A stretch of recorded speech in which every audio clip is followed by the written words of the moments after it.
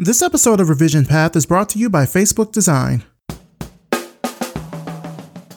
One thing that I love asking guests on the show is what advice they would give to an up-and-coming designer. When I talked with product designer Earl Carlson, I asked him what's the best advice he's been given about design. Whatever you're working on is only part of the really rich lives that people lead. No matter how polished you make a thing, it's only taking a small chunk of a person's time, and they have a full life outside of that. Learn more at facebook.com/design. Are you looking for a job? Do you know someone who's looking for a job? Then check out our job board over at revisionpath.com/jobs. Whether you want a full-time job or you're looking for something temporary or freelance, we've got you covered.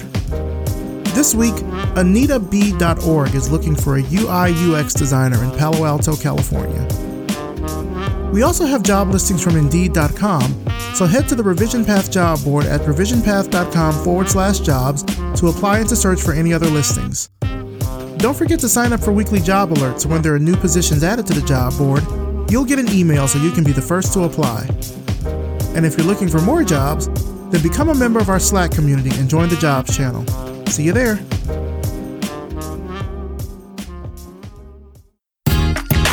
You're listening to the Revision Path Podcast, a weekly showcase of the world's Black graphic designers, web designers, and web developers. Through in-depth interviews, you'll learn about their work, their goals, and what inspires them as creative individuals. Here's your host, Maurice Cherry. Welcome to the Revision Path Podcast. My name is Maurice Cherry, and before we get into this week's interview, it's that time of year again, time for our annual holiday gift guide. We've rounded up a bunch of great stuff for this year's gift guide, books, electronics, etc., and it'll be coming your way on December the 1st. So make sure you're following us on Twitter, on Facebook, and on Instagram for more info. Now let's talk about our sponsors, MailChimp, Hover, and SiteGround. Automation is huge, and the great thing about MailChimp is how they use automations to help make your email marketing efforts a lot more powerful. You can set up automations to reward the most active people on your list. If you do e-commerce, you can send order notifications and follow up on purchases. It's pretty cool. Sign up at MailChimp.com today for a free account and give it a try. MailChimp. Send better email. Your online identity really begins with your domain name. No matter what kind of a designer or artist or developer you are, showcasing your passion online is super important, whether that's your portfolio, your resume, anything like that. And Hover makes the process of finding a domain super simple with hundreds of domain extensions, personalized email, and award-winning customer service. Right now, you can get half off any .art domains until November 30th, so that's $9.99 a year. It's pretty cool. Just go to hover.com/revisionpath and you can get 10% off your first purchase. SiteGround's hosting services are crafted for professional, business, or enterprise projects. They let you build better, faster, safer websites more easily, and they offer multiple options that your websites can grow into. All plans have managed WordPress hosting, including staging and Git integration, so you can buy a domain from Hover and then link it to your SiteGround hosting. It's pretty cool. Get started today by visiting siteground.com/revisionpath, and you can get 60% off on all hosting plans. SiteGround, web hosting crafted with care. Now for this week's interview. We're talking with Cyrus Henderson, a product designer at MailChimp here in Atlanta, Georgia. Let's start the show. All right, so tell us who you are and what you do. So I'm Cyrus Henderson. I'm a product designer at MailChimp, and I like using my skills to help people to improve their daily lives. How did you find out about MailChimp? When was the first time you heard about it? So the first time I heard about MailChimp was 4 years ago. I was working for a company called Go Section 8 doing product design over there.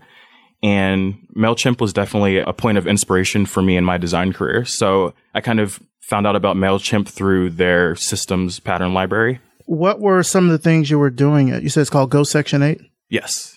That's not like Section 8 housing or... It was a blend of helping, basically, what Go Section 8 did was we helped match landlords and tenants that had Section 8 vouchers to get into better living situations. Okay. And what kind of work were you doing there? So at Go Section 8, I did a blend of UX design and also front-end development. So was that your first design job working there, or? There was another design job before, which was called CPL Media Group. There, it was kind of less focused on UX. It was kind of like my title there was technically like web designer, web developer. So I still did design and front end there. It was less like consumer facing products. Now let's go back a little bit because I'm interested to know, how did you first kind of get involved with design and everything? Because you're a fairly young guy from what I can see. We're sitting across from each other for people that are listening, but how did you kind of first get started with all this? So I kind of got into design through graphic design. So I was doing a lot of that in high school, and I had a lot of friends who were musicians. I was also dabbling into music at the time. So we would basically reach out to other graphic designers to have them create t-shirts, album covers, cover art, all of that stuff. And I kind of got curious to see whether I could do it myself. So I installed Photoshop. I started tinkering around with different graphic stuff and like layering. And then eventually I started getting interested in like web design versus like graphics, so like more digital artwork stuff. Mm-hmm. Yeah, there's a lot of people I know that was sort of, or that's always kind of been their first foray into design, has been through music of some sort, like whether it's a fan site or anything of that nature. That's how they kind of first get involved. So you kind of built your skills up enough there in order to go and get a job then first as a designer. Yeah. So yeah, I would say it started with graphic design, and then CPL Media was the next step after that. Okay. When did you move here to Atlanta? Because you're originally from Florida, right? Yes. So I've been in Atlanta for around a year now. Okay. Yeah. You moved here for MailChimp? So I moved here for an interaction designer position at Home Depot. For the people that are listening, can you kind of tell them what interaction design is and what sort of stuff you were doing? So I would say at Home Depot, interaction design was less focused on like the visuals. Like we had a team who would like actually build out like pattern libraries and like maintain visuals, but interaction design was more baked into like user-centered processes. So it would mainly be like looking at like, how can we improve this workflow? Like what issues are happening with this workflow specifically? It was more like on workflow and like jobs to be done and less on like the visual side. We kind of didn't have to worry about the visuals. We got to focus on more of like user interaction. And so, yeah, there from Home Depot, you ended up coming here to MailChimp. What's it like working here? I think MailChimp is a great place to work. I love the culture. MailChimp, it's very laid back and you can really be yourself here. Like I think MailChimp is really big on like individuals, but also being able to like get together to contribute to one cause. And so the work that you're doing here, can you talk about that in any capacity? Sure. So right now I'm on the ads team.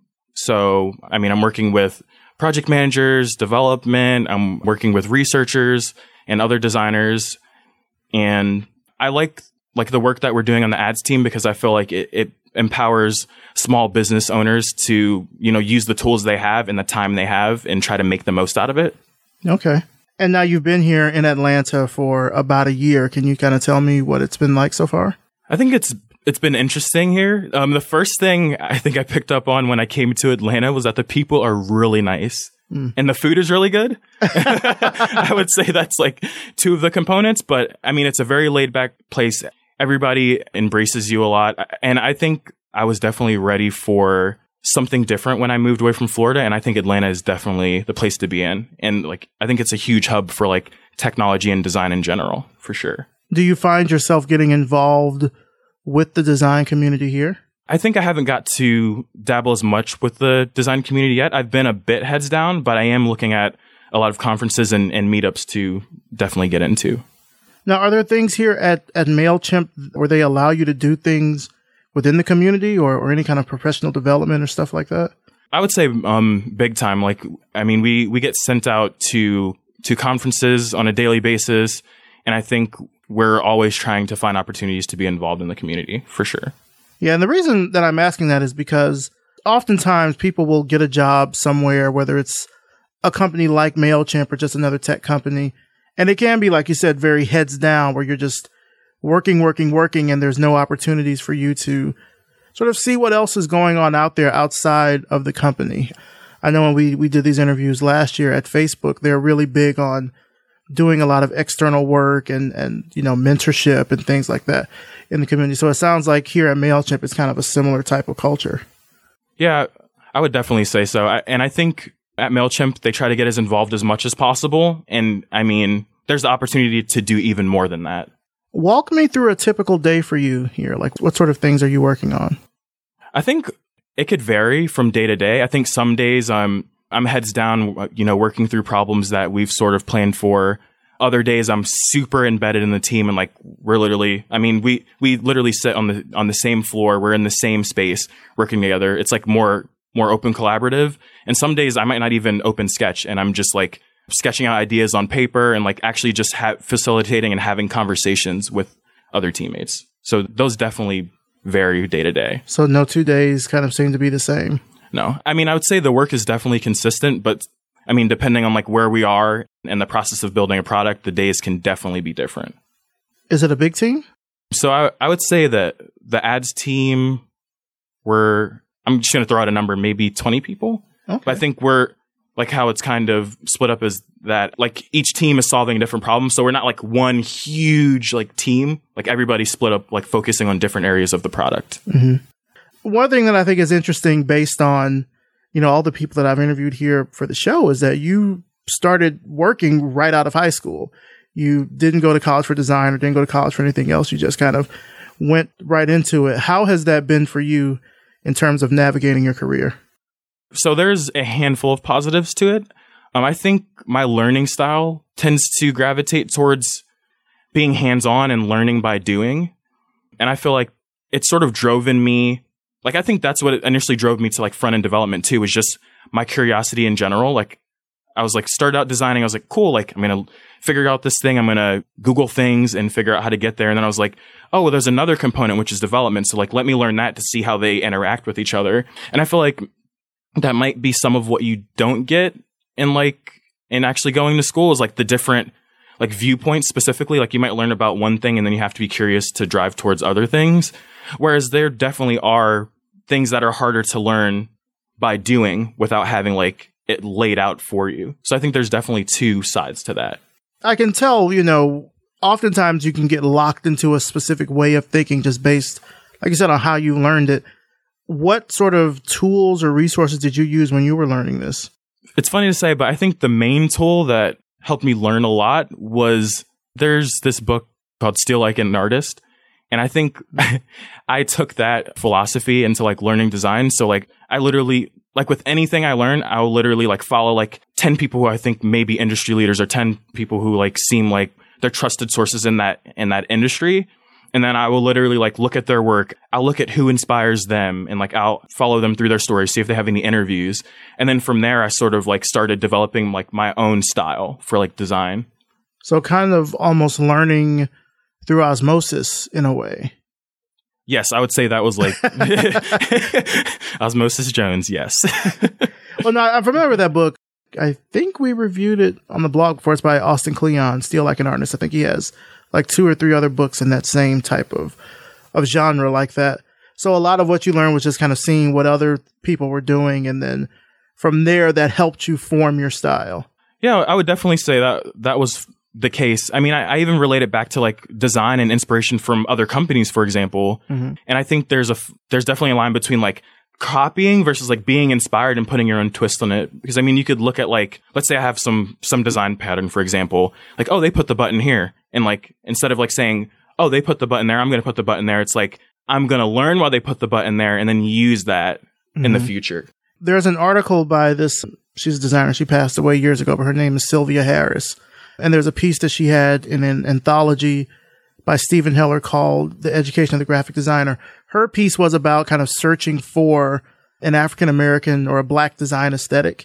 I'm getting to a point here, so it's not necessarily, I'm saying what you have done, but one of the things that she mentions in the article is that sometimes designers can get trapped in this pattern of imitation as opposed to kind of finding out what their own design method is by experimentation. And it certainly sounds like you've done the latter by looking and seeing what's out there and then learning the process behind that.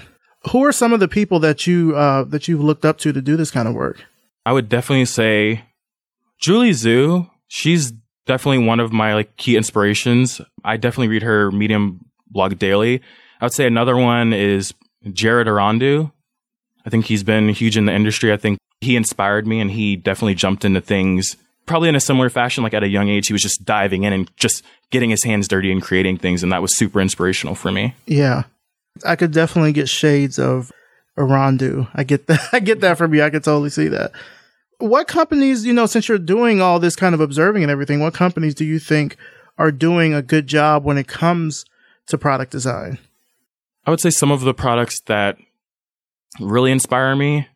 I mean, I look to the tools I use like on a daily basis. When I think about like Sketch and where it's came from and where it was in the industry when like Photoshop was like just the thing, and coming in and like approaching like the problem from a different perspective and saying, hey, we're going to give you just enough tools to get the job done, versus like just having a robust set of tools. And I get like Adobe definitely came from a different place where we started using Photoshop as a tool that wasn't meant for what we were using it for, like interaction design. Right. But I would say Sketch definitely came in at a time when we needed like different tools like that.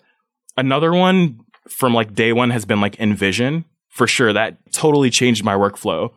Like when I think back to Go Section 8, we started out with a process that looked like design a high fidelity comp, then you send an email, and then people talk about it. Versus like InVision, where it's like, whoa, we can actually put flows together, and people can comment and like talk about a specific piece. I feel like stuff definitely got lost in translation in email, where it's like people gave feedback and then that got lost in the abyss. So it sounds like you kind of value the sort of apps that not only can cause disruption, but also enable collaboration. For sure. I feel like that's just so critical for building any product is like collaboration. Like design isn't the only one who comes up with the great ideas. I mean, sometimes an engineer might come up with an awesome idea, sometimes a project manager, or of course the customer. Yeah. Are you using those same tools here at MailChimp? Yes. So I think the only thing I would add to that tool set is probably Principal app. That's definitely critical for like seeing how things feel for interactions and user testing. I gotcha. To you, what does it mean to be a designer today? And I'm asking this because you're coming from, I think, a perspective which maybe some of our listeners are coming from, where they're new to all of this. They might just be learning. They're kind of trying to find their way through. There's so much information and education out there now for designers that there was not present even 5 years ago, 10 years ago, etc. But to you now, when you look at the work that you're doing, what do you think it means to be a designer today? When I think about what it means to be a designer today, I kind of think the industry's change in a sense of like user experience in general. I feel like user experience or good user experience is becoming the norm now.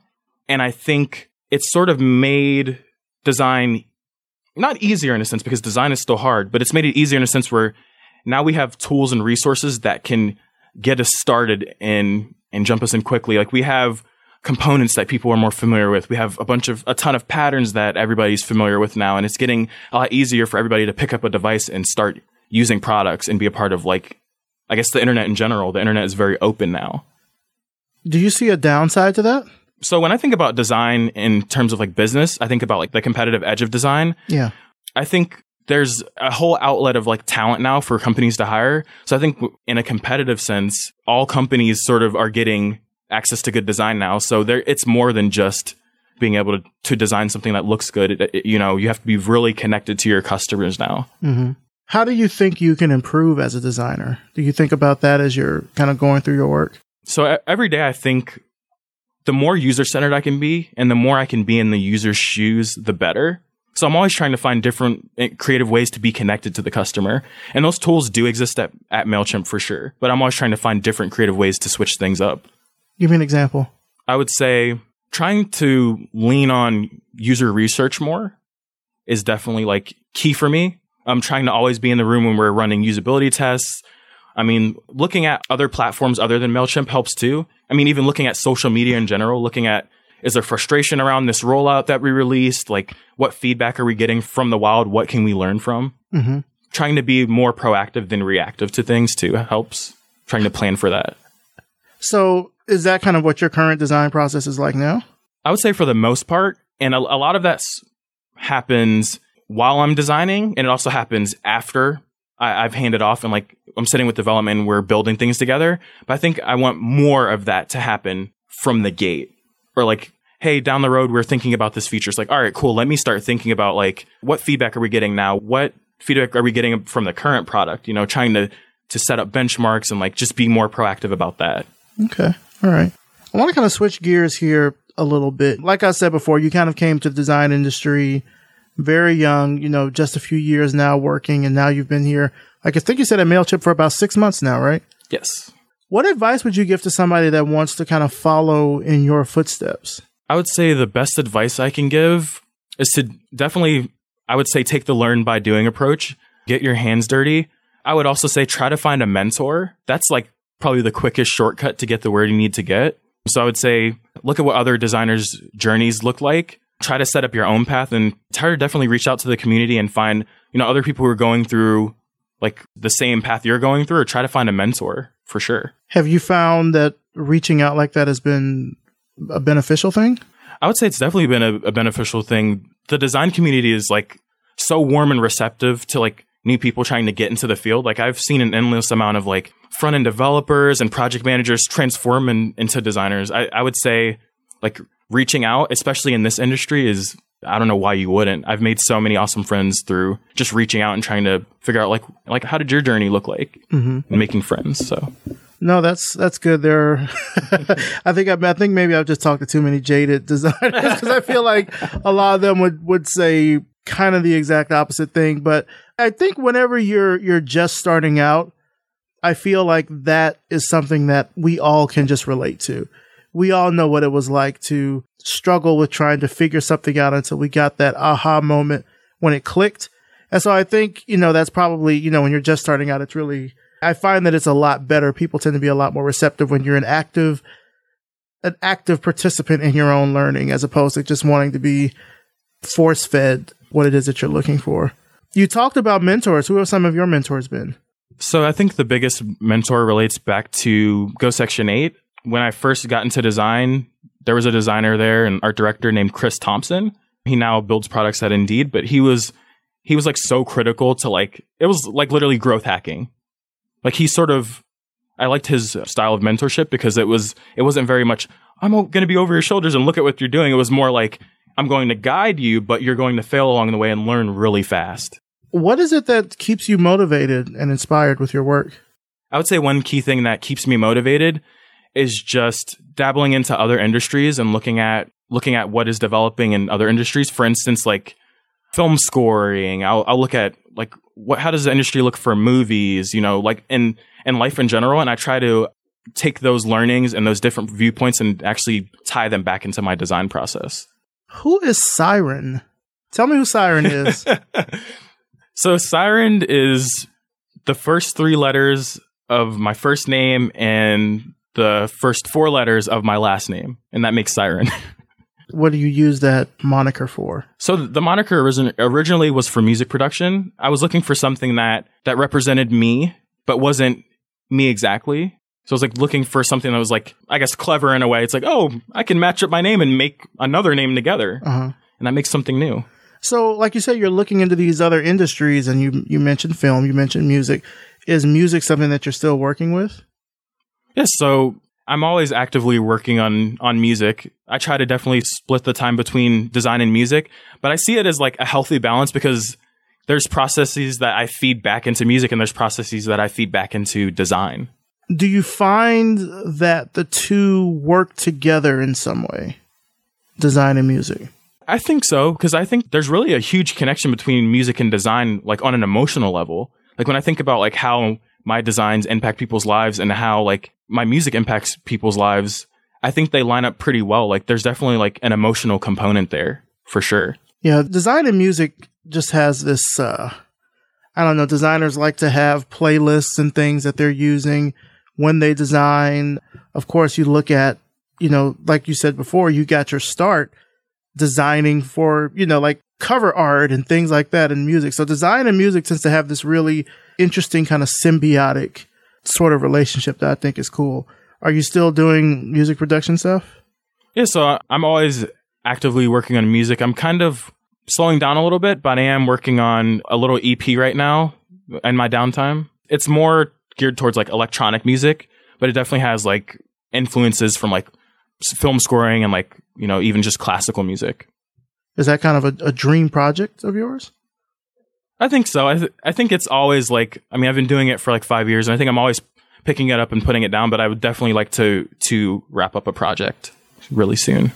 What would you say is the best thing about what you do? I would say the best thing about what I do is mainly impacting people's lives. So like my parents have tried to run like multiple businesses, like they've tried to run restaurants, and like the restaurant industry is like really hard to get into and then to stay into. So I would say just seeing my parents like use different devices and technology lets me know that like we still have a ways to go in getting everybody to understand everything and trying to educate everybody. But I would definitely say like making people's lives easier by using my skills and just trying to build things that are user-centered and very thoughtful. How have your parents supported you throughout kind of this journey that you're taking as a designer? I would say they've always supported me in whatever endeavors I wanted to take. They've always been very supportive and looked in my best interest. They've always tried to nurture like my creativity at a younger age. Like I started out like being really young, like resketching Dragon Ball Z and like putting together puzzles and like just creating things with my hands. And I think it was a shock to them at first, though. I would say honestly, like I was going to college for physical therapy, and I was also looking into architecture at the time, and those medical runs in the family. And they were like you're going to design things for a living? Like at first they were a little skeptical, and they weren't familiar, and they didn't understand like, hey, like the Facebook platform that you're using, people actually make that. Mm-hmm. Like there's actually a process that happens. It's not like it just pops up on the App Store. Mm-hmm. I feel like it took them a while to get used to it, but once they saw like, oh, he's actually making money from this and like also getting to do what he loves, like go Cyrus. Like they cheered me on for that. Okay. What's the last thing that you designed that was like just for fun, like no work stuff or anything like that? So I had a little side project I was working on, I think maybe a year or two ago. It was called Taskivate. Basically, it was just an application that would help people build better habits in their day-to-day lives. And it was really like embedded into like community.